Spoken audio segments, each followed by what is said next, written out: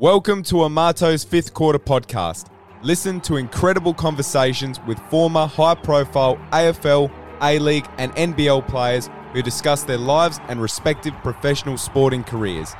Previous guests welcomed on the podcast include Dustin Fletcher, Al Green, Travis Scott, Greg Gotti, Tyson Edwards, Brett Maher, Dale Kicker, Eugene Breckenridge, Kevin Brooks, Jack Fitzpatrick, Daryl McDonald, Dan Jacobs, Cal Brooks, Marcus Berger, Sean Redditch, Hamish McIntyre, Andrew Vlahoff, Graham Corn, Brian Curl, Jason Ackermanis, Chris McDermott, Mike Ellis, Kevin Litch, Matt Smith, Michael Wilson, Brendan Teague, Jordan McMahon, Brett Burt, Matt Shanahan, Rupert Stapwell, Dusty Raycock, Sam Gibson, Ricky O'Loughlin, Dylan Addison, Daniel Georgievski. Links to all previous episodes are down below for your listening pleasure. But without further ado, let's get into this next episode of Amato's Fifth Quarter.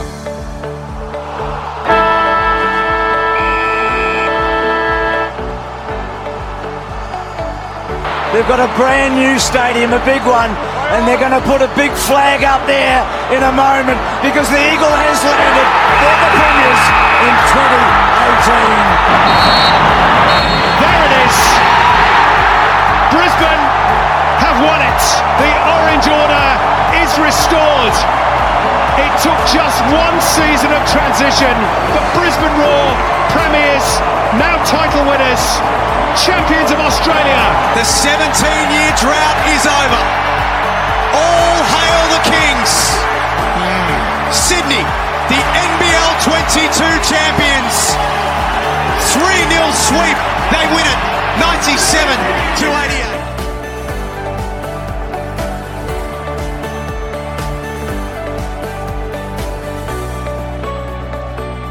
Let's go, let's go, let's go! Welcome everyone to episode number 35 of Amato's Fifth Quarter podcast. I'm your host Dan, and for today we are joined by former Melbourne Victory Championship winner, 2017 Joe Marston medalist and Macedonian international Daniel Georgievski.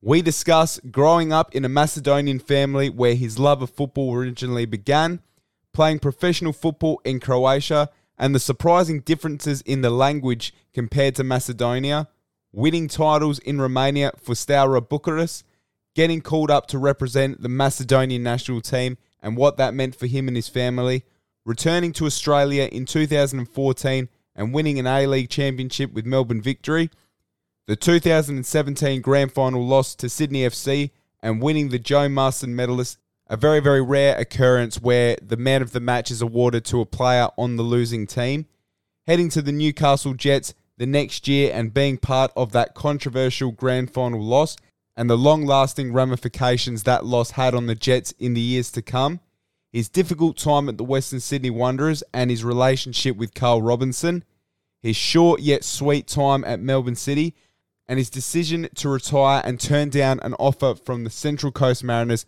to put family first. So from 2014 to 2021, Daniel Georgievski played 138 games in the A-League. He scored 4 goals, played in 7 finals and 3 grand finals. He is an A-League championship winner in 2015, as I mentioned. He also won an FFA Cup in 2015. He was the Joe Marston medalist in 2017. He won 2 Romanian titles in 2012-13 and 2013-14. And of course, he made 22 senior appearances for the Macedonian national team. And nowadays, he runs a football academy, CBFI. If you're based in Sydney and you have a child or someone that you know that wants to play some football, definitely hit him up. I'll put the link in the description below and you can get involved. So just a short, sharp and sweet intro because I know you don't want to hear from me, you want to hear from the guests. So let's get this one underway.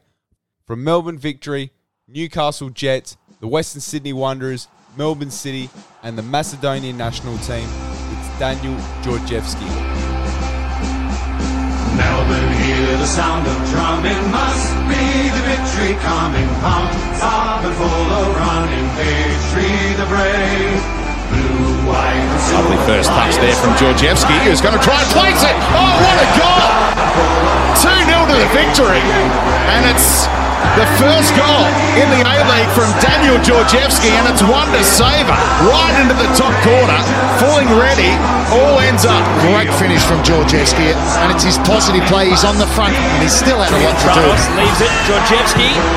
Georgievski!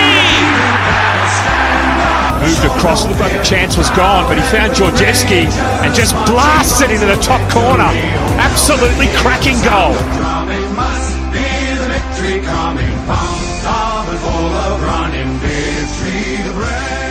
Welcome back to Amato's fifth quarter, and today we're joined by Macedonian international and championship winner with Melbourne Victory, Daniel Georgievski. Zdravo, kako si. Thank you very much for coming on the show, brother.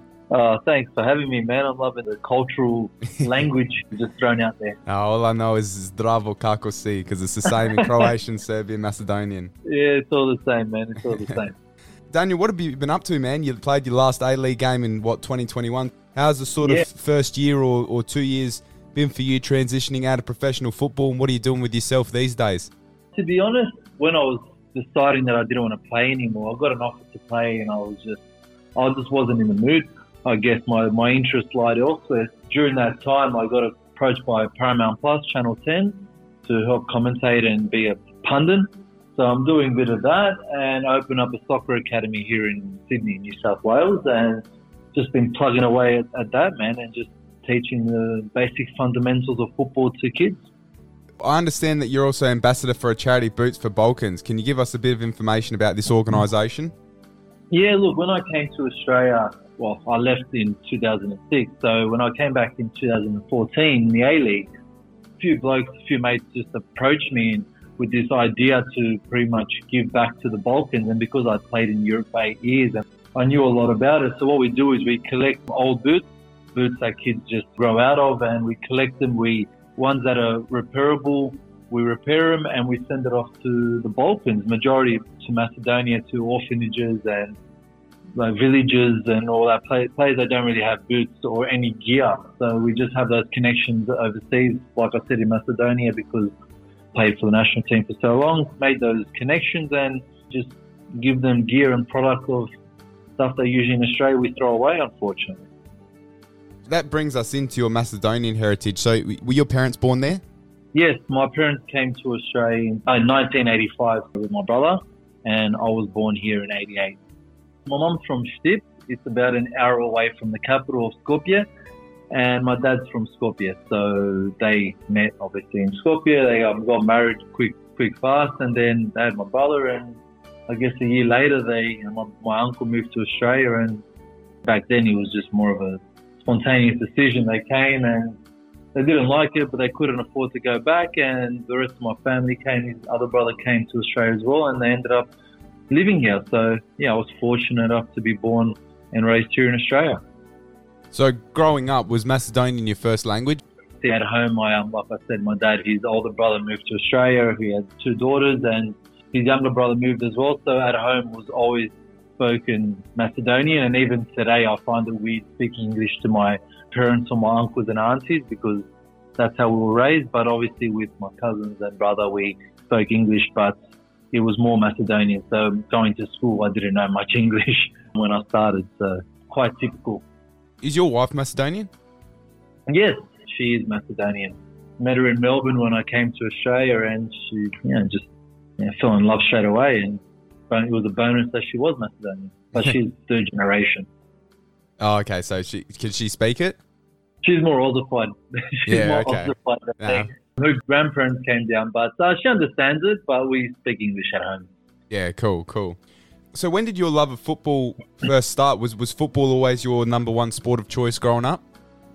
I started playing when I was 9, and we moved into a new house, and my dad gave me the option to either do karate, because there was this community center that was doing karate, or play soccer, and I wanted karate be for the girls and all that stuff, be all cool, but I think I was just playing soccer in the backyard, and I just wanted to play soccer, and that's where your cousins with your family just play in the backyard. I just found it naturally easy to do.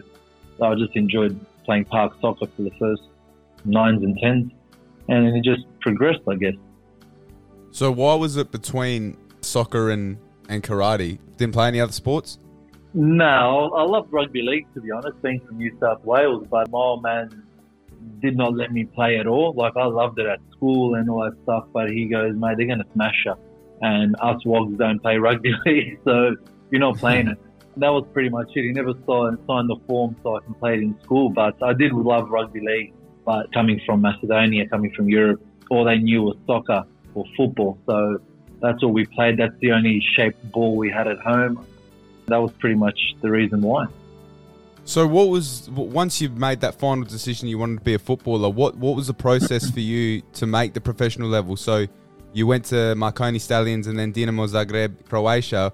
When throughout the journey did you think you could potentially make a really high level? To be honest, I never thought about it. I never thought I'd be saying that soccer was my life and my career. I just found it easier. I always had a passion for it. I always loved doing it. And I think I pretty much just didn't want to work. My dad has a concreting company and my hands are too soft to be a concreter and I didn't want to do that. So playing soccer was just something that I always loved doing. Like, I have a game on a Saturday, Friday night, I'm in bed by 9 o'clock, 8:30. And that was just me up until I was, growing up. It was just a normal thing.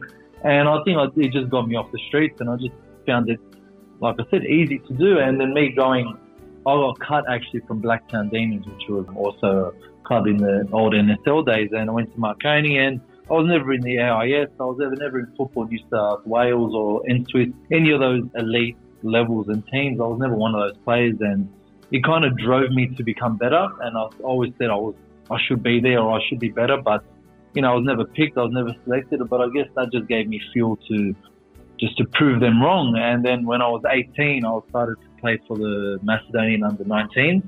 I just sent a video overseas to my uncle and he gave it to some other coach. And cut a long story short, they called me up and I started playing for under-19s Macedonian team. And I was still playing in Australia and going back and forth and got selected. I played a few good games, got scouted, and they pretty much just invited me to go to Croatia and give it a go. And that's pretty much how it started. I got a call on a Friday, say you got a flight on a Sunday, you got a trial game on a Wednesday. And that was pretty much it. There was no steps. It was just purely within 3-4 days you're in Europe.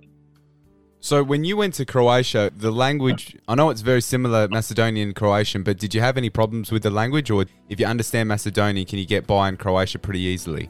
I thought so. To be honest, I remember it clear as day. When my parents would drop me off at the airport, my dad came with me, obviously, because I didn't know Croatian. Actually, the tournament that I played well in, I scored against Croatia, and it was in Croatia. So I struggled with Macedonian as well, playing in the national team, because I thought I knew it, but it was like Australian Macedonian, so it was quite mixed. I didn't know it as fluent as I thought I did. So I remember at the airport, my mum goes, just know when you get there, say bulk for high and buy. And I go, well, what do you mean? I go, don't we say it in Macedonian zdravo? She goes, no, in Croatia, it's different. And I went, I didn't get it. And she goes, you'll figure it out. And when I got there, I had to bloody figure it out, to tell you the truth. I ended up buying a thesaurus so I could understand the words, and I started learning it just from watching TV and, reading a dictionary of specific words, because I didn't really know, like 30% of it is quite similar to Macedonian, but I didn't know Macedonian 100%. So I had to learn the language, and now I speak it better than Macedonian. That's interesting. And is there different dialects? Because, like, for example, my family's from Italy and my parents speak a different dialect to, some of my friends' parents. Is that, they have different dialects? Yeah, so in Zagreb is obviously one specific dialect, but that's how I learned the Croatian language. So then when I signed up my first professional contract, it was up north in Međimurje, and I rocked up there and signed the contract. And I will never forget it. There was one player that lived on one side of town, which was next to the Hungarian border, and another player lived on the Slovenian border. And when they started speaking to each other, they couldn't understand themselves, let alone me trying to understand them. And just saying hello, I looked at my phone, I said, am I in Croatia or am I in a different country? Because I could not understand a word that they said. So their dialect was way different to what Zagreb was, in Zagreb was, and then 3 years later I signed in Dalmatia, in Šibenik, and that was a whole different dialect as well. They're more laid back, they're more chill. So yeah, you learn the dialect. So I had to. I was living on those 3 sections of Croatia, but if anything, I looked at it as a great cultural eye-opener and get to learn every aspect of the country. Is there like a proper way to speak Macedonian and then there's dialects? Like if you were to study Macedonian, is there like one version of the language that's considered like the proper Macedonian?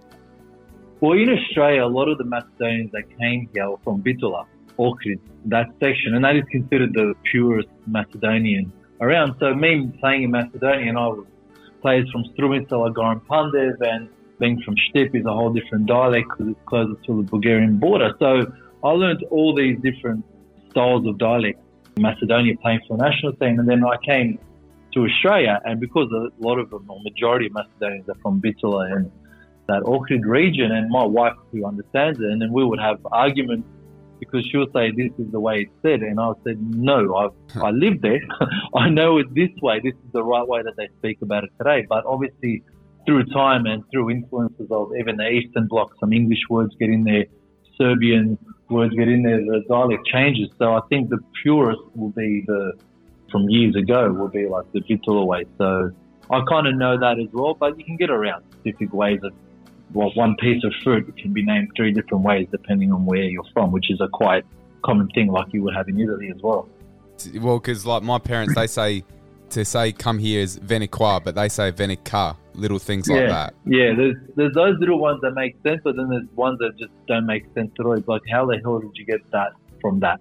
But that's because of the region that you know it from, and that said people from one side, like when going to Croatia for one, they lived 10 kilometers away from each other. They couldn't understand each other because of where they lived. And it's same in Macedonia. Like, my mum's 100 kilometers away from Skopje, and they couldn't understand each other because of the dialect that they used. So it was a good listen. You can read it in a book, but when you're there living and breathing it, it's actually, you find yourself a bit gobsmacked half the time of like, what am I actually speaking? Because I don't even know what dialect I'm actually heading towards. I'd imagine that you don't properly learn unless you, as you said, you go there and you actually immerse yourself in the language and the culture. That is exactly right. And funny enough, being there for 8 years, my English actually was affected quite a bit. And when I came to Melbourne, my wife which was my girlfriend, the first person I met, she actually thought I was a foreigner because my English wasn't that good. She goes, this guy just come off the boat. And I was like, well, I have English. But because I didn't speak it fluently every day, it obviously, learning this language affected that. So I had to literally start reading books and learning English to be your number one language, because I would start thinking of the grammatical way of in Croatian or in Macedonian or even Romanian of how to say something, which in English didn't make sense. So learning too much, I wasn't the best in school. So learning that kind of, my memory mass was kind of full. But it was a good experience.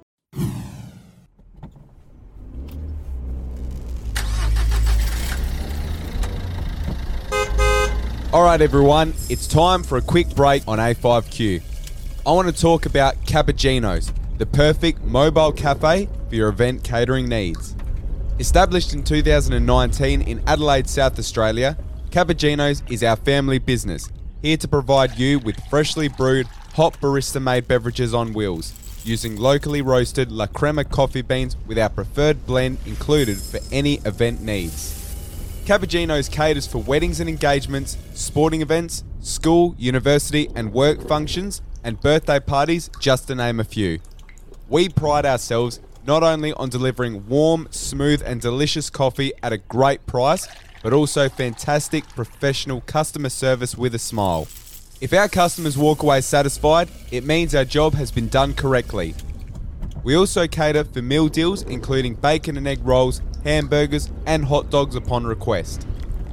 If you're based in Adelaide and need catering for your next social event, book with Cappuccino's by visiting our website at www.cappuccinos.com, spelled CUPPAGINOS, link in the description below, or contact us directly via phone at 0418 894 570 or email at cappuccinos@hotmail.com.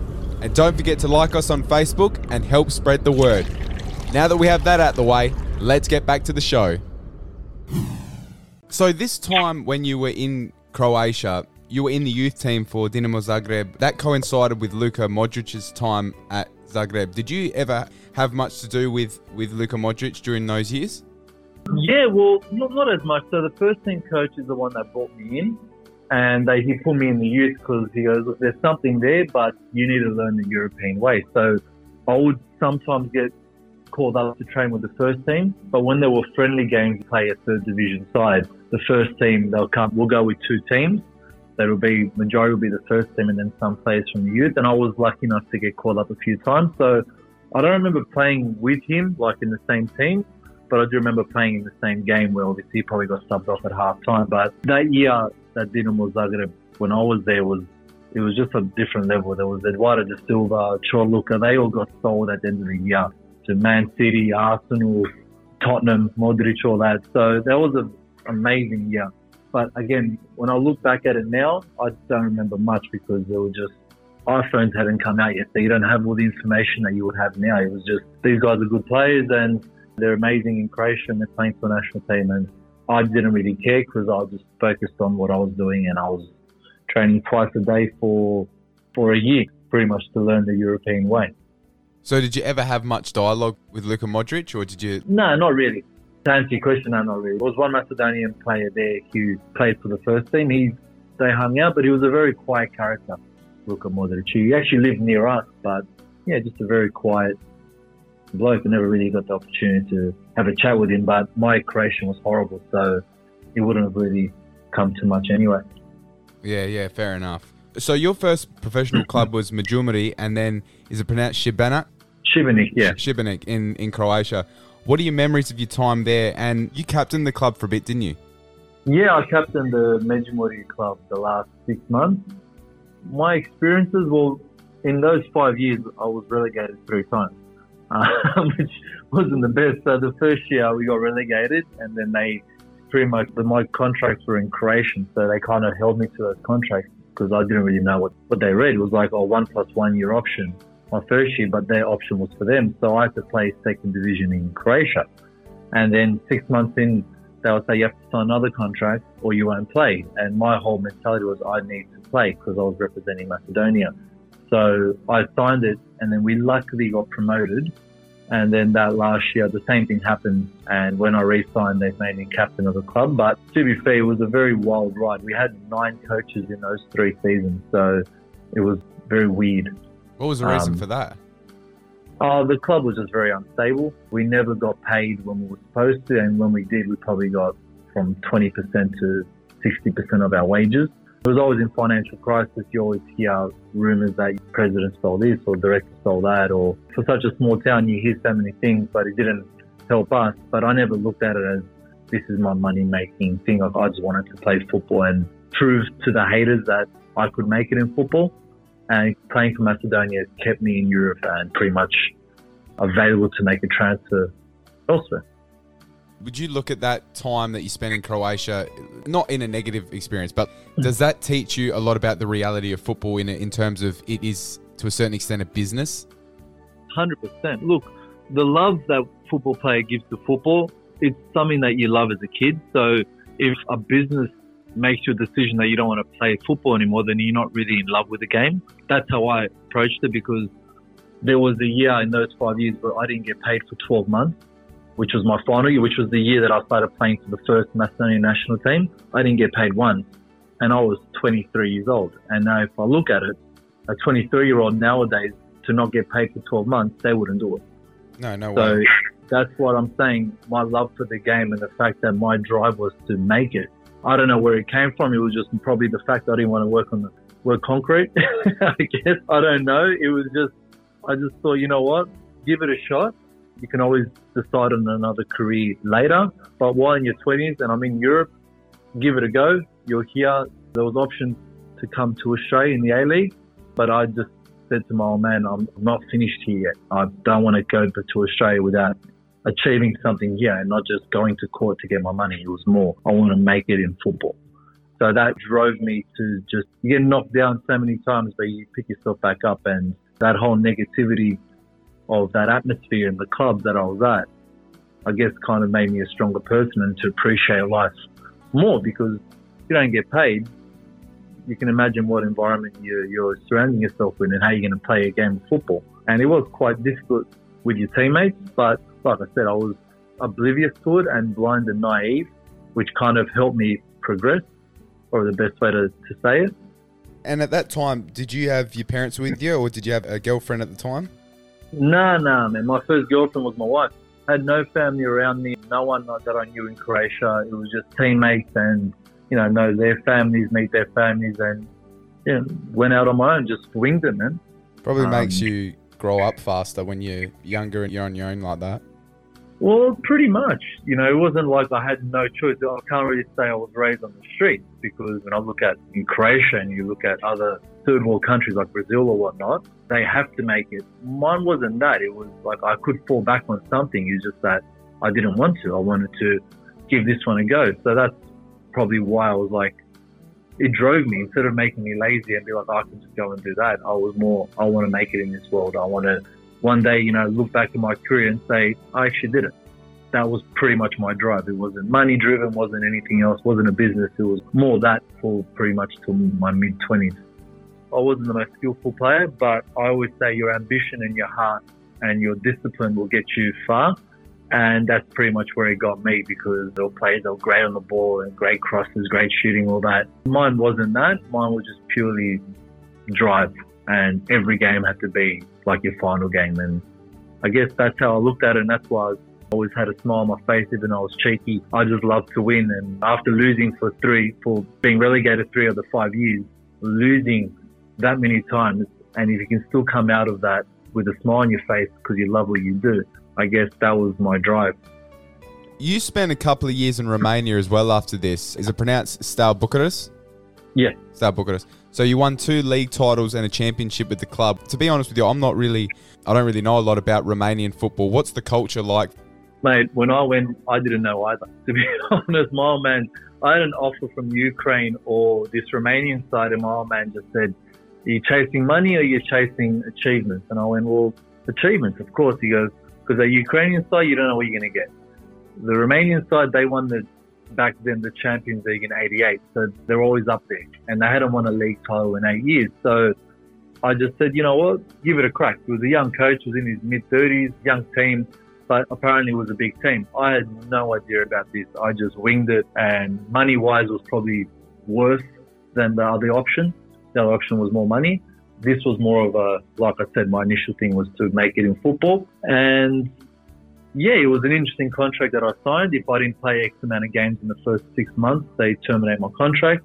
But I backed myself and I went through it, and yeah, ended up winning the title. At the time, there was one club that won the league the season before, and they were in the Champions League, and they beat Manchester United at Old Trafford that year as well. So it was a very strong league. There was about 4 or 5 clubs where the owners invested heavily in the team. So there was a very good standard of football, and we were just a young, pretty much unknown team. There was probably 2 or 3 players that were quite recognised playing in the Romanian national team. And mate, we finished first in our Europa League group stages in front of Stuttgart and Molde, and I remember the other team to be in Copenhagen.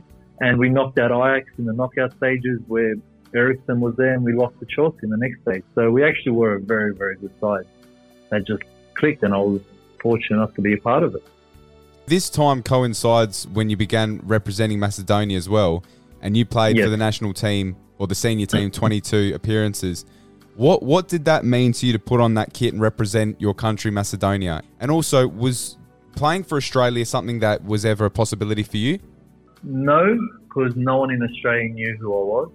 The only time Australia knew about me was when I signed for Medjugorje, my first professional contract. They sent a training compensation letter to the club saying that the club had to pay $250,000, which the club didn't have, obviously. Whatever, that's another story. But that was squashed. It pretty much could have ended my career before it started. But that was the only time Australia actually reached out to me, which was to ask for money in my name. Other than that, Australia had no idea up until I played in the Champions League, where I got a phone call from somebody. I can't even remember. I think it was SBS at the time, and there was only 2 Australian-born players playing in the Champions League that time, and it was me and Mark Schwarzer. And Quinton, he was playing for Chelsea at the time, so we're in the same group stages. So that's probably where they heard about me. But Yeah, that was the only time Australia ever heard. And even when I came to the A-League after a year and winning the title with Victory, people still thought I was a foreigner, which I found quite funny, but it was what it was. But representing Macedonia, I think that's what kept me in Europe. There was a year when I signed in Šibenik where I was over the age of 21, so I wasn't playing for the 21 national team and I wasn't playing for the first national team. So that year was pretty much what's going on, because the club, we just scraped in to the first division. We didn't get relegated, so it was like, what am I doing? I was 22, I think, 22 or 23.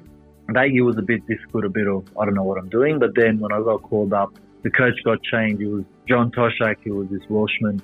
He called me up and I started playing straight away. And, you know, that kind of enabled me to be able to sign for a club like Romania or in Steaua Bucharest or even Ukrainian clubs. That's where they noticed me, because I was a national team player and I was off contract. So that kept me, I guess, relevant in Europe and an option for some clubs.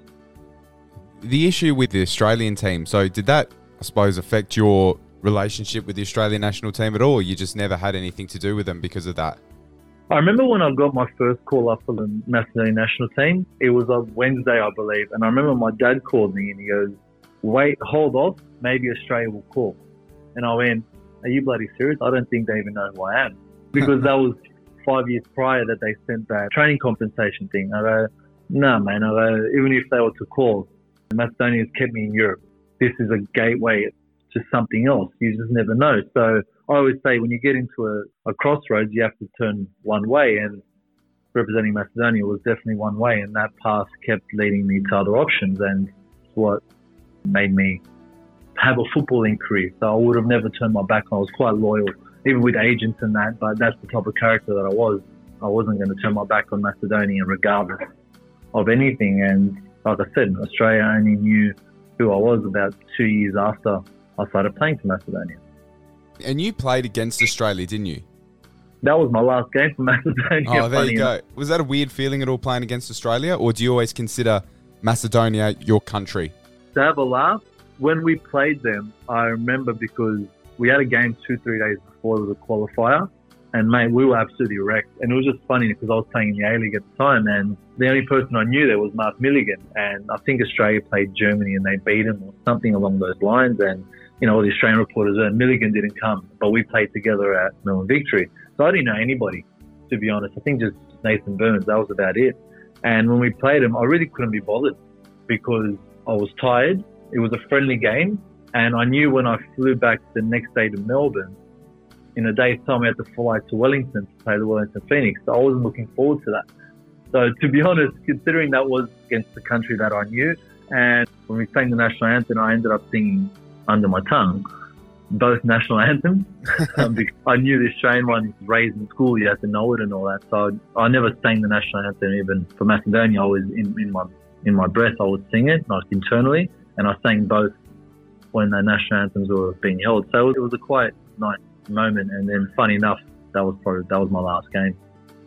After this time in Europe and playing for the Macedonian national team, how did the A-League come about? Was returning to Australia something that you had intentions of doing at some stage? Yeah, I did have one. I think I was telling myself after 30, I would come to Australia. But at the time with Romania, the last 6 months I didn't play. I'm not sure why. I still don't know till today. The owner had gone to jail, but that's a whole bloody different ballgame. And oh, okay. It was Eastern Bloc. And I pretty much said, I don't want to be in the Eastern Bloc anymore. 8 years took its toll. I had to go through court cases. Even Romania, they didn't pay my full wage.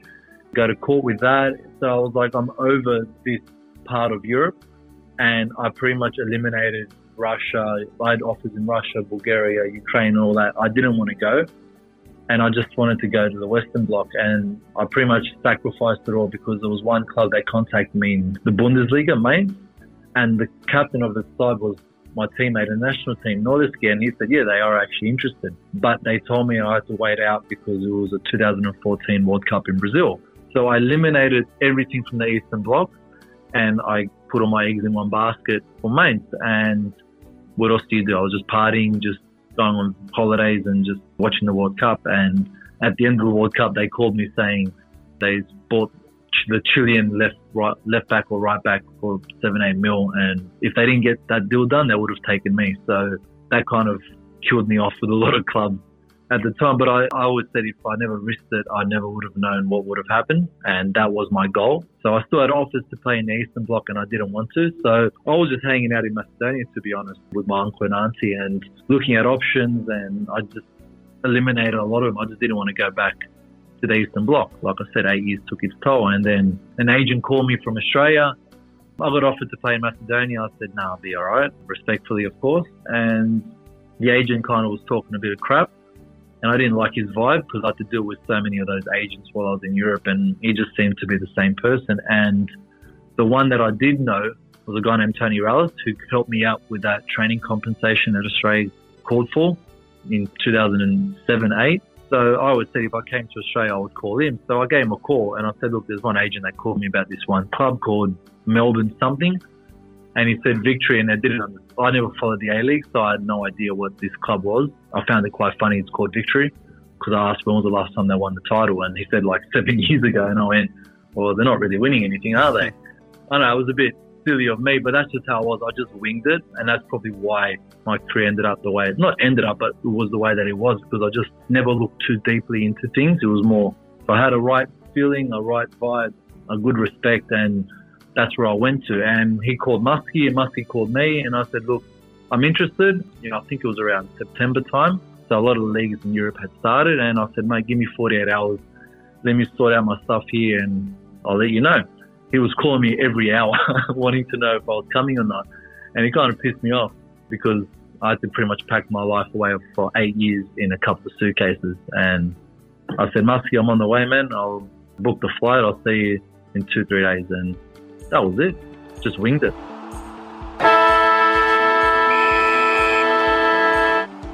Halftime break here on Amato's Fifth Quarter podcast. And I'd just like to take a moment to thank everyone who has tuned into the show.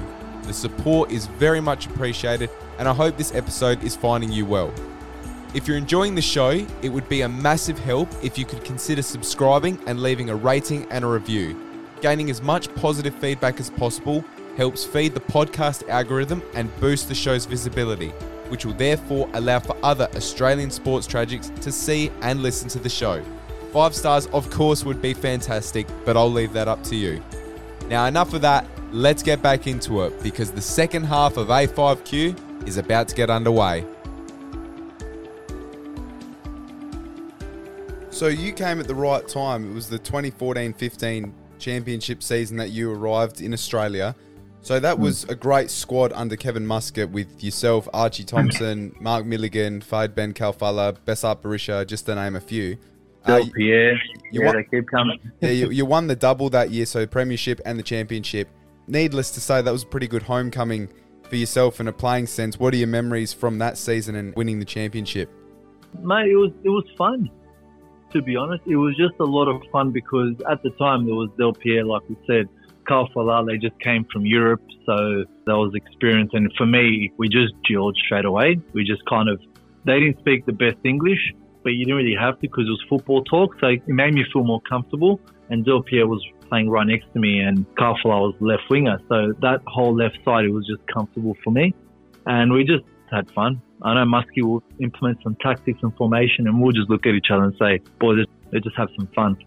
And that's how it really was all year round. And there was a stage in the middle of the season where we weren't winning as comfortably, we weren't doing so well. I was injured for a few weeks, and we said, no, we've got to win this league. I'm not going to come to Australia and not win the league. When we did win it, it was funny enough, all my mates from Europe said, mate, you won it 2 years in Romania, now you won it again. And I said, no, we're not champions, we just won the minor premiership. And they go, well, you finished first on the table. Although not in Australia. Couldn't understand what that meant. In Australia, that's not really a big deal, yeah. No, it wasn't a big deal. So when we did win the double, then I said we are champions and all that. It was good those 2 years in Europe to win it after being relegated 3 times and then winning it in Australia, which was good because my family came to Melbourne and they watched the final and they got to experience that because they didn't get to experience it when I was in Europe, that whole celebration. So let's talk about the grand final. So 30,000 at Amy Park, massive rivalry against Sydney FC, the Big Blue. You beat them 3-0 and take the title. Where does that achievement rank in your list? Well, what a wonderful sight Amy Park is today. This is how far Australian football has come in just 10 short years. Johnny Warren who would have turned 72 today, would be rightly proud. This was one of his visions. And the stands packed tightly at either end. Navy blue of Melbourne Victory and sky blue representing Sydney FC. The 10th A-League Grand Final. There's the first challenge going live to 57 countries around the world. He's a little bit unsure as to what to do with it. He's giving it straight to Barbarouses, who fires it across. And here's Berisha! Besar Berisha creates history by scoring the third Grand Final. This is his stage. And he really fails to deliver. Victory 1-0. Loose ball favours Barbarouses here. Costa Barbarouses. Kalfala. Barbarouses. Save first time. Barbarouses! That should do it for the victory. Surely they're heading for the trophy now, Kevin Muscat's team. And Costa Barbarouses has the goal and his display has deserved. 2-0. Lee Broxham busting a gut to make it 4. Kalfala slides it through. It's Lee Broxham! Game over! The Grand Final won for Melbourne Victory through Lee Broxham. And there it is. The A-League has a navy blue hue once again after 6 years. Melbourne Victory are the champions of Australia for a record-equalling third time.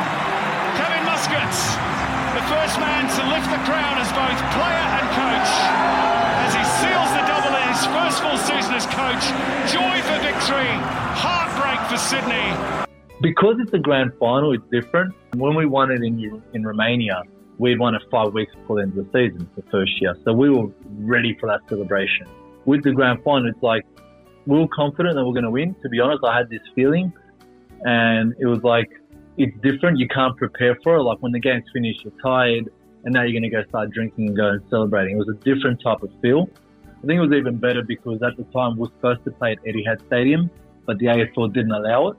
I remember that clear as day, and it was just a massive topic of discussion. And I think there was like another 20,000 outside of Amy Park that would have come to Etihad if the game had been there. But I think Amy Park was a great location for it. And I even remember the old rivalry versus Adelaide games as well. They were great in that stadium as well. So I think that the fact there was 20,000 outside, 30 inside, it was just a mad spectacle. And to be honest, I don't remember much of the game.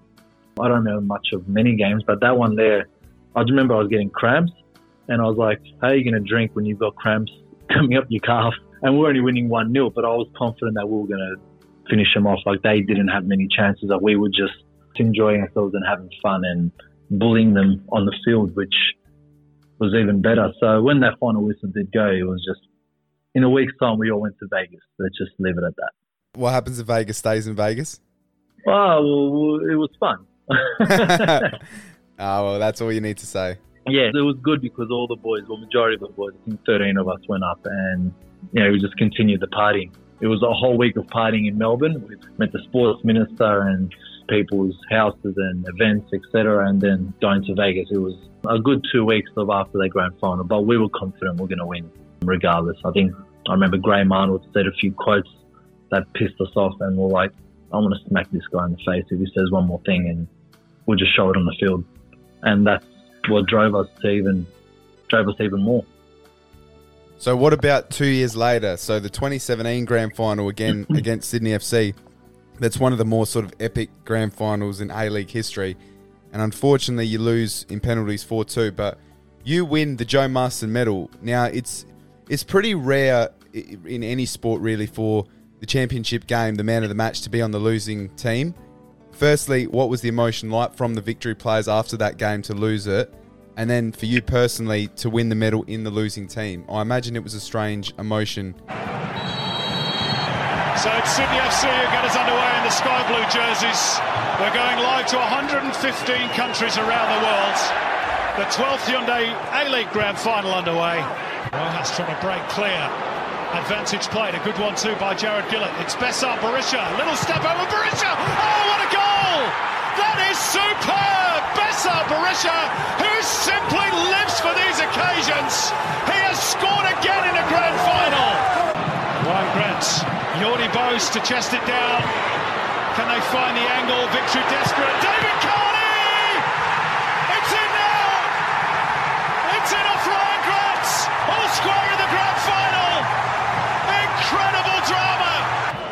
up as one. And there goes the full-time whistle for the fourth time in A-League history. We're into extra time at the end of a grand final. If this goes in, it's Sydney's crown. Ninkovic scores! Dreams have come true in sky blue. Sydney FC are the champions of Australia for the first time in 7 years. And again, it's Victory who are the vanquished on the big day. A cruel, cruel way to lose it. I now invite David Gillett to present the medal for the Hyundai A-League Player of the Grand Final, the coveted Joe Marsden Medal. And the winner of the 2017 Joe Marsden Medal is Daniel Georgievski of the Melbourne Victory. Yeah, I was actually annoyed because I didn't get to take a penalty. You didn't take a penalty, did you? No. No, I didn't. And we obviously spoke the day before the game at training, and we knew, obviously Muskie knew who was going to take the penalties. But I just had a good game, and I was just feeling confident. I was enjoying myself. Like I said, I always revert to having fun, regardless how many fans were at the stadium or what title, grand final or whatnot. It was just, I was having fun, and I said, man, I'm confident to take one. But the list had already been made, and I was like, I hope we do win, but I wanted to take a penalty. So the fact that we lost, I felt bad because Marco Rojas missed it, Calvaleri missed it, and they had not missed one penalty at training at all, which kind of sucked, especially for them. But I think at the time, Sydney FC were very, very good. That was probably the best football for those 2 years. That year and next 2 years, they were playing great football around the Graham Arnold. That year's the best season in A-League history. Yeah, like you would say they deserved it. We were a bit on and off. We were kind of lucky that year that Brisbane Roar and Wanderers played in the Asian Champions League, because that kind of made them lose games, and that made us finish second. We weren't playing the best football that we did 2 years prior, but again, it's a grand final. It doesn't really matter. And I remember going on the pitch, and the pitch was horrendous. We were like, come on, man, you can't play a grand final on this. But it was just going to be a dogfight, and at the end of the game, when that happened, we went over to our family and friends in that far corner, and I was with my nephews. I was with my girlfriend at the time, which is now my wife, and they were all there, and some lady came up to me and said, oh, you're going to go collect the medal. I'm like, all right, whatever. She said the name of it, I had no idea. And then as I'm walking, I told my nephews to come with me. They were small at the time. And I looked at the boys and they weren't coming. And I was like, why are they not coming? And she's like, oh, you won some medal. I was like, is there a prize money to that? Or I'm going on holidays, I want prize money. As a joke. And when they said that Joe Marsden, I was like, oh, gee, that's pretty cool. But they said you can't do a speech because I think Fox Sports, they bypassed the time and just go collect your medal and walk off. I was like, oh, sweet. And there was no prize money. But I think winning that, you come into the change room and it's a different, you've just lost the game. We lost the grand final, and we had to go into the press conference, and I was just dreading someone to ask, because I had already signed for Newcastle Jets for the following year. And I was just hoping no one asked me that silly question, because you can't put a smile on your face after you lose, but you win this medal. And you just kind of just say it is what it is. That's football. You can't plan anything. And it sucked because I would have liked to leave Victory with a bang, which this was an individual bang, not a team bang. It was good on an individual part. So you'd already committed to Newcastle Jets before the grand final? Yeah, a month and a half prior to that. So why the move to Newcastle? I mean, you'd won Premiership, Championship, FFA Cup. You'd also played in the Champions League with Melbourne Victory.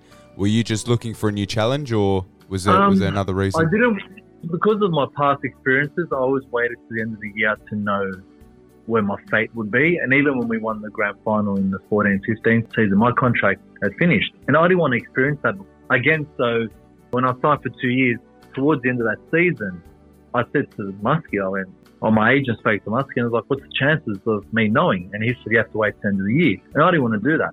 I was sick of it, to be honest. I didn't want to know where my fate was going to lie.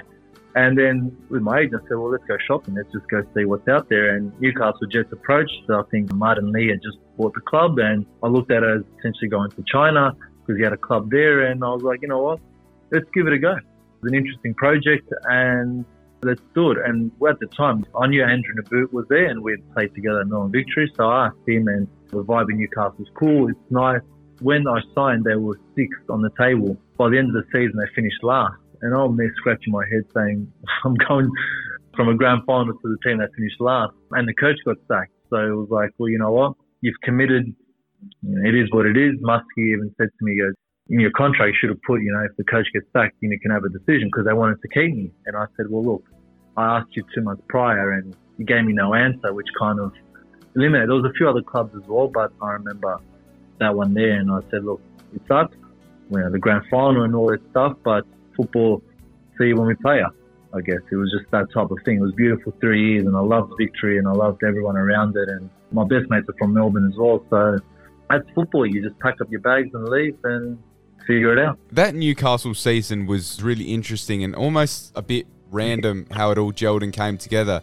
So you had Ernie Merrick there as coach, and there was Dimi Petrados and Roy O'Donovan, Riley McGree, Topple Stanley, Bogard. A really good squad. You finished second and made the grand final from nowhere. What do you think made that team just click overnight? I'll tell you right now, it's Ernie Merrick. Great coach. The most calmest, funniest, driest person you'll ever meet. But all he said all year, back four, work it out, and I want as many numbers in the box as possible. And that simple instruction, we scored that many goals that year. We defended very well. We were a team unit. Injuries were minor. We didn't have that many injuries, but I think everyone just didn't expect us to do as good as we did. And then once they did realize, oh, these guys are actually good, we were just on a different level. We just connected and we were all high in confidence, and Newcastle was a fortress and we couldn't lose. And it made us get to the grand final, which was great. So the 2018 grand final was one of the most controversial games we've seen here in Australia. Against your old club, the Victory, you had that lost camera footage with the VAR offside, the Roy O'Donovan high kick late in the game. What are your memories of that game, and what was the emotion like to lose that one compared to, say, 2017? Will it be the Jets who soar and secure a second title, or will it be another Melbourne Victory, a record fourth in the A-League era? We're about to find out, and the players about to get a very Novocastrian welcome. Does go towards Donachie, who met it at that far post, and it's Barbarouses, and it's touched in, and Victory have the advantage.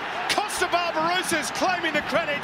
It's the earliest goal ever in a grand final, and 4,000 Victory fans on the far side of the stadium go wild. Now, James Donachie, well, that was my suspicion. That's offside. He's clearly offside. I mean, are we using VAR or not? Victory still with a narrow advantage. The whole ground rises. Petratos into the mix. Oh, Lawrence Thomas has been absolutely cleaned up. And there's going to be a red card issued, the 7th in grand final history, for the late arrival on Lawrence Thomas, and it's Roy O'Donovan who gets his marching orders. The Jets were desperate, but Roy O'Donovan a little much, too much so. I think this is madness from Roy O'Donovan. I mean, that's madness. Dear. Oh dear. Well, that gets worse when you see it second time around. Oh dear. Wow. Well, that's quite frankly disgraceful. Well, that'll as be that. Desperate as he is to get his team back on terms, and frustrated. There is no excuse for that. As we move into the 8th minute of stoppage time. And there it is. Kevin Muscat's team are the record breakers. A 4th championship for Melbourne Victory, as 30,000 Newcastle hearts are broken. On a personal, I thought, imagine getting Joe Marsden 2 years in a row in 2 different clubs. That would have been pretty funny. No one's ever done that. At the time, it would have been something different. But I remember that even when that goal went in, and we all saw on the screen, and, to be honest, everyone was booing and whatnot. And I was just like, we're going to score. Like, honestly, we didn't even care. We didn't even let it. It's 1-0 to them. Yeah, no worries. We didn't look at it because we thought we might have missed something on the screen where he's not offside. James Donachie, I remember. So we're like, just keep going. And Lawrence Thomas had the best game of his life because he saved everything under the sun. Keep persisting. And that was our mantra. Just keep persisting and keep working, and it'll happen. It didn't, unfortunately, but it didn't help that in the 10th minute you can see it. And at the time, I knew Victory, all the boys. And Carvalleri especially, he just knew how to park the bus and put himself and stop the play and all that stuff. We knew it all. we just couldn't score, which was probably one of the handful of times that whole season where we just couldn't score a goal. I know half missed chances, which he's probably still having nightmares over, to be honest. It was just one of those things. Topless Stanley hadn't won in 4 previous attempts, so we were just all talking about it, and we're like, we'll get him. Even at half-time, don't worry, we'll get him. And I know Ernie took me off because I had a yellow card and a few tackles that were a bit...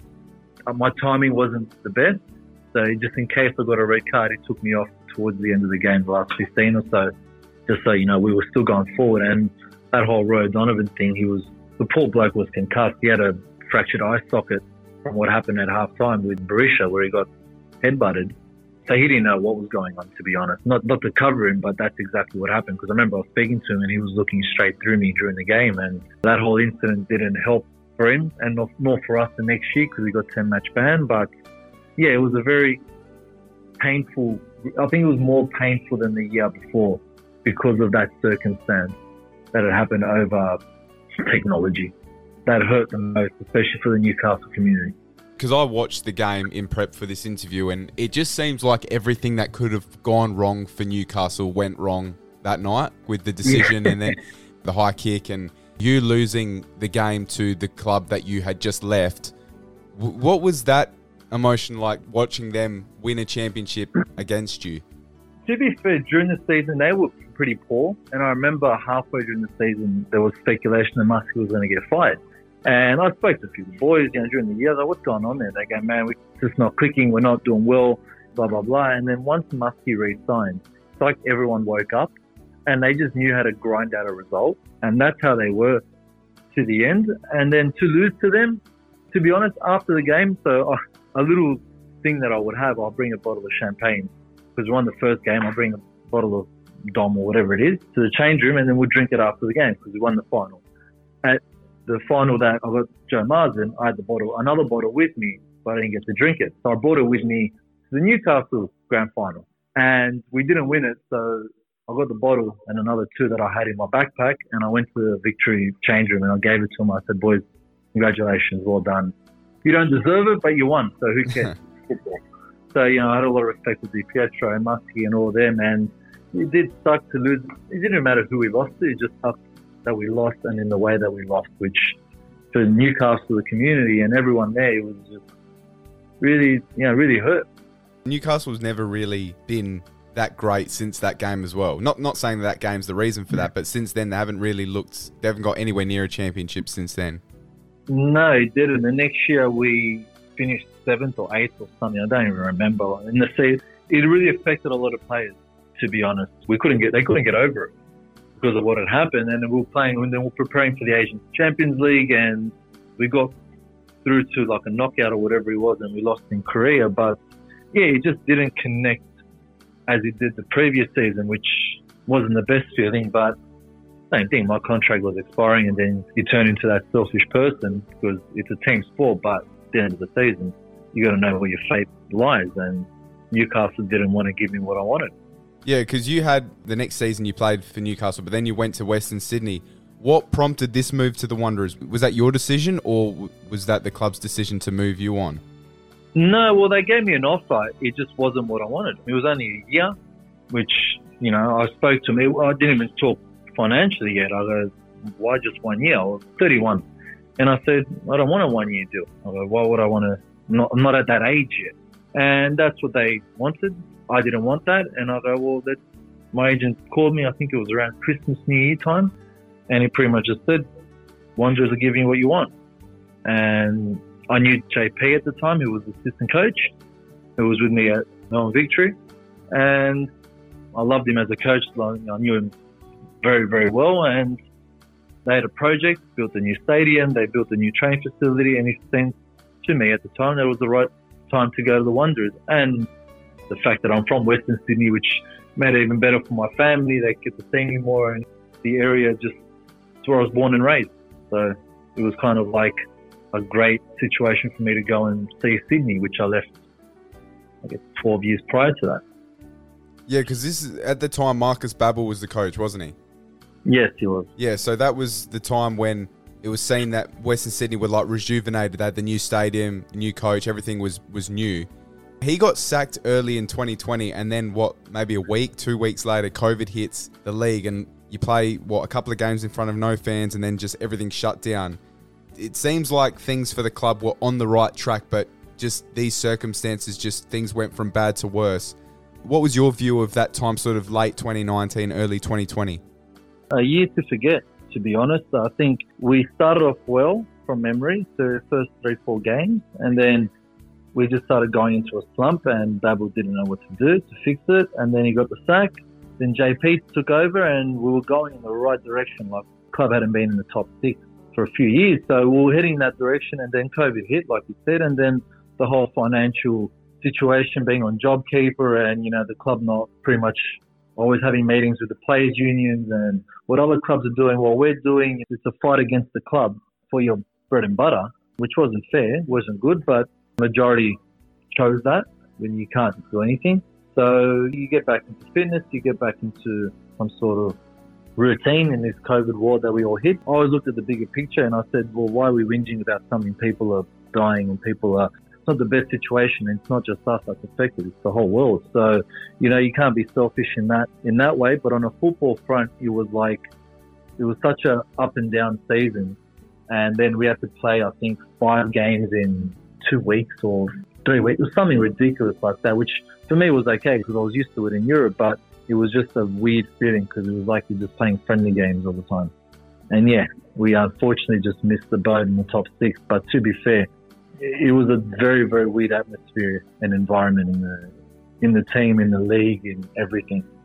I couldn't even tell you who won the grand final. That's how much we would just get this season over and done with, because that's how it kind of was. 2020 was Sydney FC. But yeah, I agree. Like that year, 2020, sport in general, any sport was just not the same. It was just the stadium's half capacity. It just wasn't, you couldn't get into it the way you can now and the way you could before. Yeah, no, it really was bad. I remember because I think the NRL was starting and AFL was starting, and then you're looking at what they're doing, and then you look at us. It was like, get this league finished because of the contract that they have with Fox Sports or the TV rights. And it was just so much negativity. It was so poor on the football front. And then you look at the NRL, what they're doing, they're saying we're going to start on this day with this many people. And it was like, well, why don't we do that? And then you're getting involved. You're becoming from a football player to somebody that's more than that, which I didn't like. We're only football players. You've got governing bodies. You've got people that have the right to do it. And we all just thought pretty much it was like a waste of the year, which kind of wasn't good. But considering the circumstance of COVID, some win, some lose. And I think football lost in that part, and especially with the Wanderers, with the fans, with us rebuilding that team and that whole environment, kind of was just against us. I would agree, because even looking at the AFL and the NRL, what they did was the best they could have done in those circumstances. And I understand that no one could have ever foreseen that pandemic happening, but it seemed like the A-League in particular really, really struggled with what happened. It seemed at one point, not is the A-League finished, but how long is this going to take for the A-League to recover? Yeah, and it was pretty disappointing, and a lot of things was like, if we don't agree to pretty much cutting our wages massively, then the league won't exist. So how much more pressure do you want to put on us? Like, why are we being put in that situation where if we don't make the biggest sacrifices, the league's not going to exist? And that's one thing that stuck by me. I was like, that's not right. It shouldn't be put that way. We're the entertainers. We're not the ones that make all the other decisions.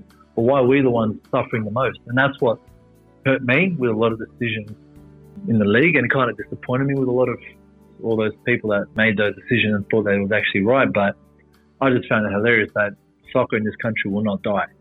And the fact that that was the main topic, I went, you guys are all idiots. And I've expressed that verbally in those Zoom chats, and then I go, you're idiots if you think soccer's not going to exist in this country. But that was the argument, and I guess we had to do that for the soccer to survive.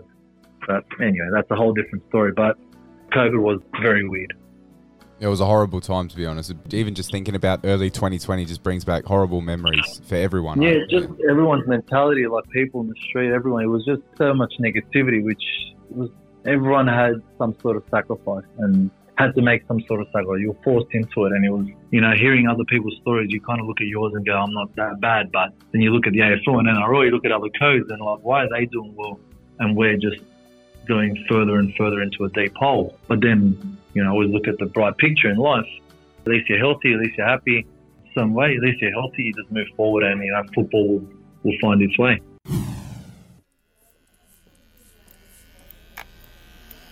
Before we get into the final stretch of this episode, we need to take one more break here for 3/4 time on A5Q. Now, this podcast is partnered with Pete and Pedro, the kings of men's hair and beard grooming. The days of the caveman are now over, gentlemen. We all need to keep on top of our hygiene, cleanliness, and style.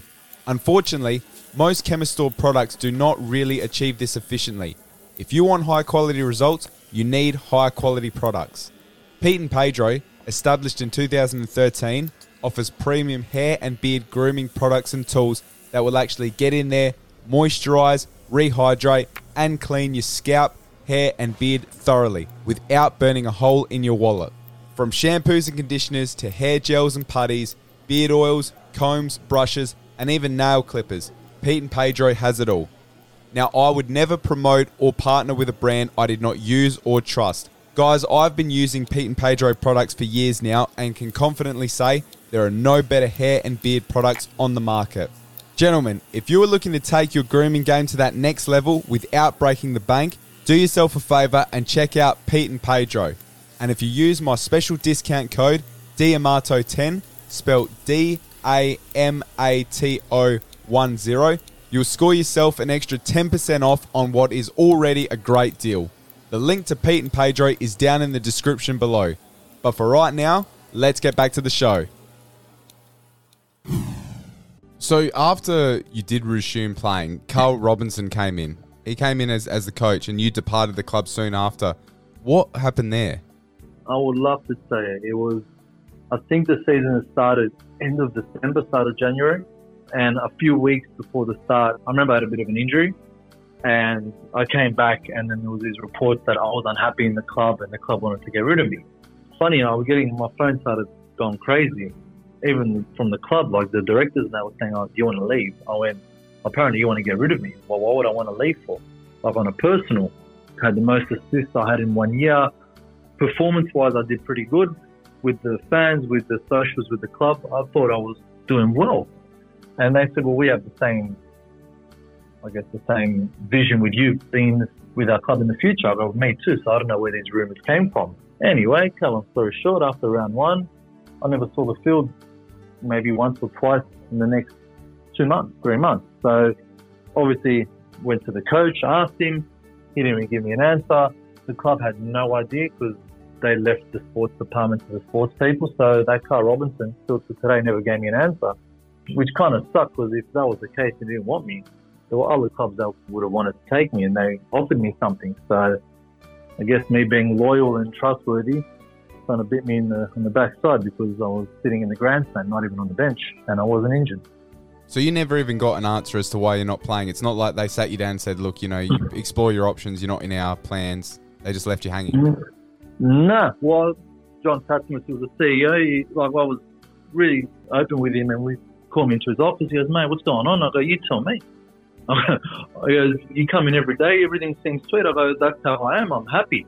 He goes, "But you're not happy." I go, "No, I've got a fake smile on my face, mate, because I don't know what's happening on the field. When I'm on the pitch, that's my safe haven, that's my escape from the world. That's my biggest problem right now, and no one's giving me an answer, which, I'm not the one to make an issue or make a situation, or if I deserve to be on the bench, fair enough. But tell me." And he goes, "Look, that's the sports department," which made sense. I go, "Well, hopefully someone from there speaks to me." Coincidentally, the next day, that Carl Robinson spoke to me and gave me nothing. So he did that old crap, "Oh, when you work hard." I'm like, I'm 33 years old. What do you mean work hard and prove myself? You know what you're going to get from me. If you don't want me, let me know. Never gave me that answer. So, and we weren't winning. If we were winning, and I said, if we're winning, not a problem. I'll sit on the bench. I'll always support the team no matter what because it's the boys. But the environment in the club was very, very poor in the change room as well. He didn't bring a good environment, created things I want to speak about that were very not enjoying yourself, which is what my whole mantra was in football. Enjoy yourself, have fun, it's sport. just created negative poison. And I was there for another 3-4 months, but yeah, had offers to go, but my wife was pregnant and we were expecting our first child at the time. So I left that outside and tried to keep a positive environment in my home. So it wasn't the best timing. So it seems like you don't have much time for Carl Robinson and you didn't have a great relationship with him. I every morning said hello to the bloke. I never caused issues in the change room. I never caused issues at training. He wanted me to train better. I would train twice as hard. So I never gave him a reason to hate on me or not play me. But it made sense. We didn't finish in the top 6 and he got sacked the following year. So I guess even though I was right, he left a big scar in my football. You haven't spoken to him since, obviously? No, well, funny enough, I was about to jump on the panel on Channel 10 when he got the sack. And I said my 2 cents. I said, he wasn't a good coach. Obviously, that's why he got the sack. But I feel sorry for his family because he would have got the brunt of the Wanderers losing all the time and all the fans and all that. But you know what? He wasn't a good coach. And it goes to show you speak a big game, but you're not good. And you harm people's lives by your decisions. I would have had respect for him if he actually told me the truth. But because he never did, he was a good salesman, I would say. And he knew how to talk, but I went straight through it. There's no grey areas with me. It was black and white, and his whole life is grey. So he never give you a direct answer. So as a person, I don't have respect for him. But I never caused him issues or never did anything in the change room, and that's why I still have a good relationship with the club, regardless of the coach. Yeah, because Western Sydney, they're a big club, and they've always been seen as a big club, but they've made a couple of grand finals and they won the Champions League a few years ago, but they haven't really achieved what they're expected to achieve, if that makes sense. And I'm not saying that that's Carl Robinson's fault, but there's obviously a reason they haven't achieved as much on-field success within the A-League as what everyone expects them to every year. Yeah, that's very, very true. And that's why when I went there, I looked at it as a great project for me to be a part of. I'd won the league in Romania. They hadn't won it for 8 years. We won it. I came to Victory. It was a similar feel. Went to Newcastle.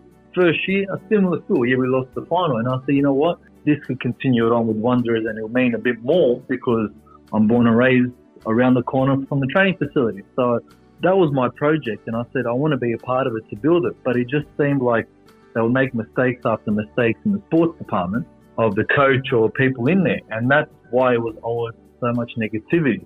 And just the atmosphere in there was never... You have mates in the team, but it wasn't a collective thing like we had at Newcastle Jets or a Melbourne Victory. And I just couldn't figure out why. And even up until now is actually doing well with Mark Rudin and all that. But in that time that I was there, even the year after, it just didn't seem like everyone was playing for each other. They were playing just to play, which was sad because a club like that should be bigger than what they are. The culture was obviously not quite there. Football in general, if you have a great culture, that's pretty much a big percentage of you being in the top half of the table or winning the league. If you have a great culture, that's football. When you don't have a good culture, all bets are off. You're not going to expect to do a lot or do that good in the year. I know when Adelaide won it, I spoke to Bruce Jitte and he goes, mate, the boys were like brothers. And they were finishing last the first 7 rounds of the year. They ended up winning it. And that's because it was a good team culture. And that was what I experienced in my footballing career as well. Just that Wanderers could not change that culture. It was just some poison in there and Carl Robinson made it even worse. But it just wasn't there. And it was probably from the decisions that they made. But it seems like right now, they're heading in the right path. So you're always hopeful, you're always optimistic, but that's football. After this time in Western Sydney, obviously it wasn't a great experience for yourself, but Melbourne City came around after this. Now, I believe you were an injury replacement player and you were only there for a couple of months. I was approached 3-4 weeks before I got there by Patrick Kisnorbo. He called me and I said, mate, I would come today, but my wife is due. And she was 39 weeks pregnant. So she was due in a week's time. Unfortunately, my little one came 10 days later. So that was prolonged me getting there. And at the time, Atkinson was injured and they didn't know how long he'll be out for, a couple of months, maybe to the end of the year. So that's where I would have come in. But I said, look, I can't just pack up and leave. Family's more important than football than anything in the world to me. My wife's going to give birth to our first son, so I couldn't leave. So that prolonged it for another 3.5 weeks. And then when it was back and forth, maybe it will happen, maybe it won't, I'm not sure. And I just said, you know what, it is what it is. If it's meant to be, it's meant to be. And then 2 weeks after my son was born, contract came through and jumped on a flight. My wife drove a little one to Melbourne and stayed there for the end of the season. But to me, that season was finished. I was just done. You only played a handful of games for the City, didn't you? Yeah, look, for me, it was just being in a good environment. I didn't really care if I played or not. I just didn't want to go to Wanderers. The training facility, I didn't want to go to training. I didn't want to see the people there. I didn't want to see my teammates, the coach. I didn't want to be there. I was happy to just stay at home and not get paid. I didn't want to be there. So your love of football was totally diminished after that? Yeah, you can say that. Just that environment, that club. I just didn't want to be there anymore. Then I went to Melbourne City and they had a great atmosphere. It was loving. I loved it. It brought me back. What was PK like? Mate, what a dude. We had battles because when he was still playing, I was at Victory, and we had some good battles. He's a big bloke. And I never really spoke to him after a game or that, but then when he was the coach at the Melbourne City women's team, and I saw him once or twice at Amy Park, and top bloke, but I never would have thought that he would have been my boss down the track. But no, nice bloke. He's just funny. He's like one of the boys, but when he's a coach, when he has that respect, he has respect of everybody, and he doesn't care for what you are, and that's why he is where he is now in France. He's top bloke and just all about respect and a good atmosphere. So you had a very short time at Melbourne City, but it sounds like you had a good time. When was it time for you to retire? Did you ever consider playing on after Melbourne City? I did, to be honest. My agent, obviously, it was COVID time, and literally then, even that final, if you remember, when they played Sydney FC, it was like COVID was hitting again, 50%, full stadiums, all this and that. And Melbourne went into a lockdown right after that grand final. So I was in Melbourne for the next 4 months. And in that time, you have a lot of time to look at your life. My son was just born and I was just loving the fact of just being with him all the time. And I went to go for a run to keep my fitness up. I really couldn't be bothered. I didn't have that push or ambition. And when my agent would come back, this club, I'm thinking of it, they're back and forth for a good month, and I just kind of got turned off, and I just said, I don't want to play anymore. There would be a contract. I got an offer to go back overseas. I didn't want to do it. I was just enjoying my life with my son and my wife and just life away from football. Football started getting me angry, if that makes sense. Players signing here, players signing there, waiting for an offer for me, and all that political part. I just told my agent, you deal with it. And in that time, my interest just lied elsewhere. I wanted to open a football academy, and my business partner now, he's came to me and he goes, let's do it together.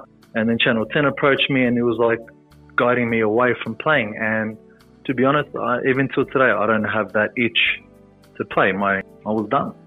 Basically, you knew that was it for you. You just didn't have the passion to play anymore, and you were happy to retire. Because some players retire before they want to, or injuries, whatever, but you'd had enough. Yeah, look, I was happy with my body, to be honest. I was only 30. I was only 33. So, my body, I put through, all the hours of extra work to be fit, to do all the right things. I had no big injuries. Everything was heading the right direction. But in your mind, if you're saying I'm done, I'm done. And that was me. And I said I'm done. And I'm happy that I can pick up my son. I can bend down without taking half an hour to get up. My knees were hurting, none of that stuff. So I was happy to retire without being forced to retire. And then when I announced to myself and my family I'm not playing anymore, I got an offer to play in the A-League and I turned it down. Who did you get an offer from? Mariners. Okay. And yeah. You never considered taking it? No. I had a Zoom chat with them. I was in Melbourne at the time, and with Ken Shemry, with Nick Montgomery, and we had a nice chat and what they're expecting, and the next day my wife goes, we can move up there and all that stuff. And I said, no, I'm done. I don't want to play. She goes, okay, well, fair enough. To have that deep conversation, and she goes, as long as you have no regrets. And I said, I looked back at my career and I said, there's no regrets. I did what I wanted to do.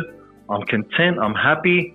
Let's move on to the next adventure, because I knew football will stop at some time. Yeah, probably thought mid-30s or whatnot, but at 33, healthy, got a young family, I'm ready to move on. And I didn't even want to announce it, to be honest, but I kind of had to with the academy and with Channel 10, so I didn't even want to announce it. I was just happy just to, float off move into on the sunset. Yeah, pretty much. And there's no script on how you should retire. And I said, I don't want to do it. I'll just move on, hang up the boots, and that's it.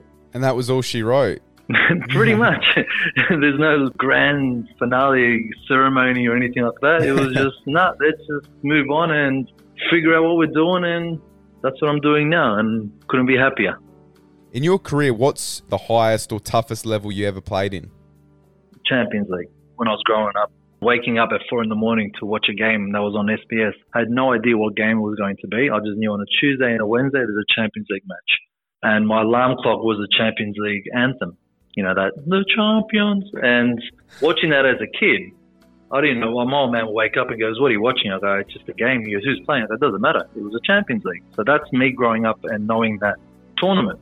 Then when I moved to Europe, remember, there were no iPhones back then, so you can't really check up. You have to read the paper to know when the next game was on. And then to be a part of it, after going through that much struggle, for me, it was during the game that I realised where I was. And I think it was playing Chelsea, so it was our second game in the group stage, that I realised, holy crap, I'm actually playing this, what I used to watch all the time. And that for me, amazing. It was amazing, but it was the worst game I ever played, so it didn't help out. But it was just an eye-opener when I was at that game. I never really realised, I sat back and said, wow. It was like, yep, next game, 2 games a week. So for me, it was just, I have no time to reflect. And when I realised where I was at the time, it was just, I was like, wow, I'm tick that off the box, even though I had no box. So, and you mentioned playing in Europe. There were times where you didn't get paid or didn't get paid on time or didn't get paid 100%. How do you try and fix that? You don't. Or you just cop it? You just cop it. Like COVID, everyone's in the same boat. It was a similar thing with the rest of the team. And, there's courts after. Went through a court case, which took a couple of years.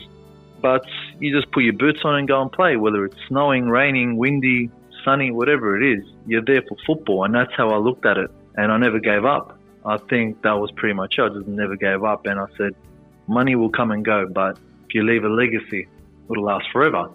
I guess that old catchphrase. That's pretty much how I looked at it. And like I said, what 23-year-old wouldn't you know that has no money in the bank and playing with players that have a lot of money, but you're on the pitch, it doesn't really matter. You're playing for the national team, you're playing in the first division. That will sort itself out in the future, hopefully. And I'm lucky enough that it did. I just never gave up hope. There's no formula, man. I'm trying to teach these kids. There's no formula in football. There's no right or wrong. If it's meant to be, it's meant to be. You just got to go It took me 5 years as a professional to get there. It'll come. If it's meant to be, it's meant to be, man. I was never lucky. So I love the attitude of you just winged it, but you made it. You just loved the game that much that you just went with it. Yeah. I know you refer to certain things, but I refer to it this way. When you want to go out, on Saturday night I'm going out to party, and you expect to have a great night, and you don't. But then on a Saturday night, when you just wing it, you end up having the best night of your life. Oh, and that's that's 100% true, yeah. If you overplan and think, we're doing this, we're doing that, you end up having a shit time. It's going to be the best night, New Year's Eve, all that, and it's very disappointing. So I've had a few of those nights growing up. I didn't go out much, but when I did, I went, well, this sucks. I'm just going to wing it. And by having that mentality in your own personal life, in your life of career, that's how I just took it, because every time I planned something, I was disappointed. So I didn't plan it. When you plan something and then it doesn't go exactly the way you think it will go, you end up telling yourself that it was bad when really maybe it wasn't? Yeah, you start to do your head in. It's a normal human thing to do. So that's why I just kind of have no expectations, because when you don't have expectations, you can't be disappointed, which is good and bad. But at the same time in football, there's more disappointments. My wife says it perfectly. People don't see football. When they see the high, it's amazing. But when they see the low, they don't see it. And there's more lows than highs. It's just how you overcome it and how you persist in life. And that's, in football, is exactly that. When you're like, I'm going to have a good game today, or I want to do this, I want to do that, and then the ball doesn't go where you want it to go, you just created more anger towards the game when it's actually self-inflicted. So that's how I always looked at it. And when you have no expectation, like I said, when I realised I was playing in the Champions League, it was during the theme song, we're playing Chelsea at home in front of 50-something thousand. I had the worst game. I scored an own goal. There you go. And I got booed off the field. So that's why I looked at it. That was a life lesson. Don't have an expectation. Just enjoy the game as it comes. And we had a game 3 days later, and the national team, and then every 3 or 4 days had a game. So you have no time to think of it. Because when you do, you're actually doing worse for yourself in your personal life and your career. So no expectations. You can't be disappointed.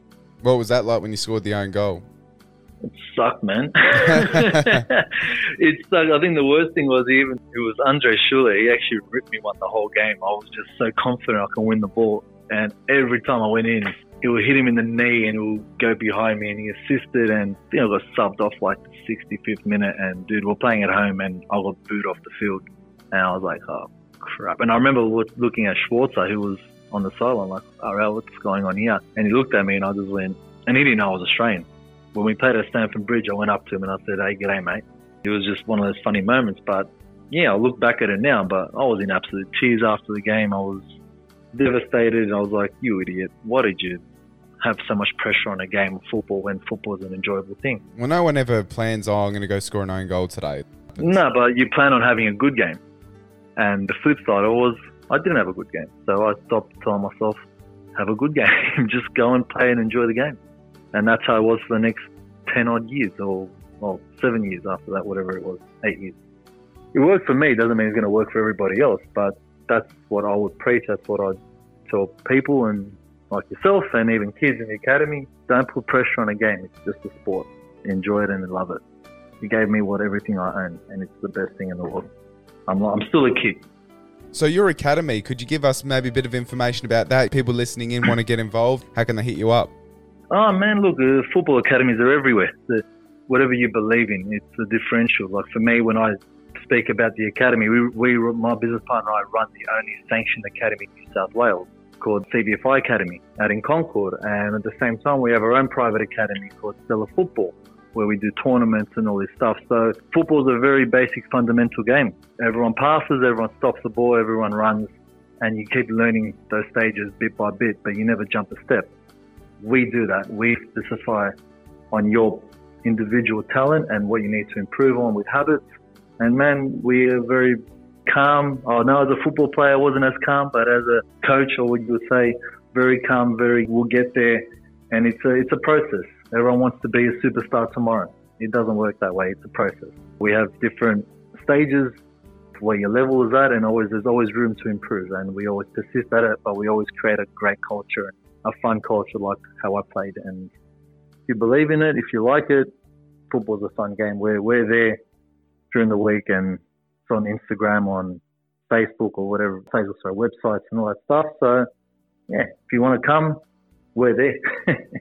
Just having fun. That's right. It's meant to be fun. That's why you play it. You don't play it for any other reason other than just because you enjoy the game. Yeah, well, it's disappointing. When we were kids, we enjoyed it. We didn't have anxiety playing a game of soccer. Now it's quite often, and we try to eliminate that from people's games, from people's mentalities. So putting pressure on yourselves. I know today's society is very different than when we grew up, but the game is still a round ball. You've got to enjoy it. You've got to love it.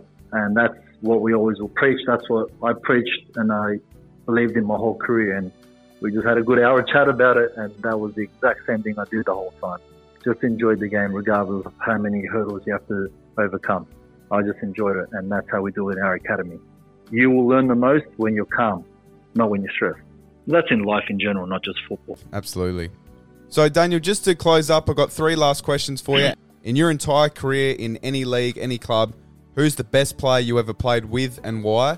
Who's the best player you ever played against and why? And lastly, who's the best coach you ever played under and why? That's a good one. The best coach, I would say when I started playing at a high level, John Toshak. Played for Real Madrid and Liverpool. He was a coach of Real Madrid back in the day. He's the one that called me up for the Macedonian national team. He was just so relaxed, chilled, and just got the best out of you. And I would say my best coach because he was at a high level, and you can see why. Best player I played with, I would say Goran Pandev. He won the Champions League with Inter Milan. You look at him and you'd be like, this guy's not a football player or like anything amazing. This guy, you could not get the ball off him. He was just so good on the ball, and he's a Serie A god. In Italy, they all love him. But on top of that, not because of his skill, the guy was so humble and so nice that for me, he was a role model. Such a humble bloke. Played in Lazio, Inter Milan. He was, regardless of that, he was just such a normal guy, and that's why I would say, all in all, he was probably the best player I ever played with, that I got to meet on a personal and on the field. The hardest player I played against? Oof. You played against Ronaldo, haven't you? Yeah, Honestly, I think I came on when he came off, to be honest, that friendly game. So you did, but you didn't, sort of, yeah. I think he came off and Nani and Quaresma came on. So tell me who's bloody harder to play against. I would say the guy I had the most problems defending wasn't Hazard. It was probably Andre Schürrle versus Chelsea, that one game. He was just, I'll read the player. I would try not to go for a 50-50. I would go and he would win it all the time. I think I had the most trouble with him that one game that I'll remember for the rest of my life. Played Hazard a few times, but I actually defended quite well against him. But yeah, I would say Schürrle, that year he had in Chelsea for that game that we played, he bloody killed me. Love it. Daniel Georgievski, It's been awesome to have a chat. I really appreciate your time. I respect you very highly, and I wish you all the best with family. I know you got a new addition to the family coming in a few days, and I wish you all the best for the safe arrival. Thank you very much for your time on the show. No, thank you for having me, man. It's been fun reminiscing the life.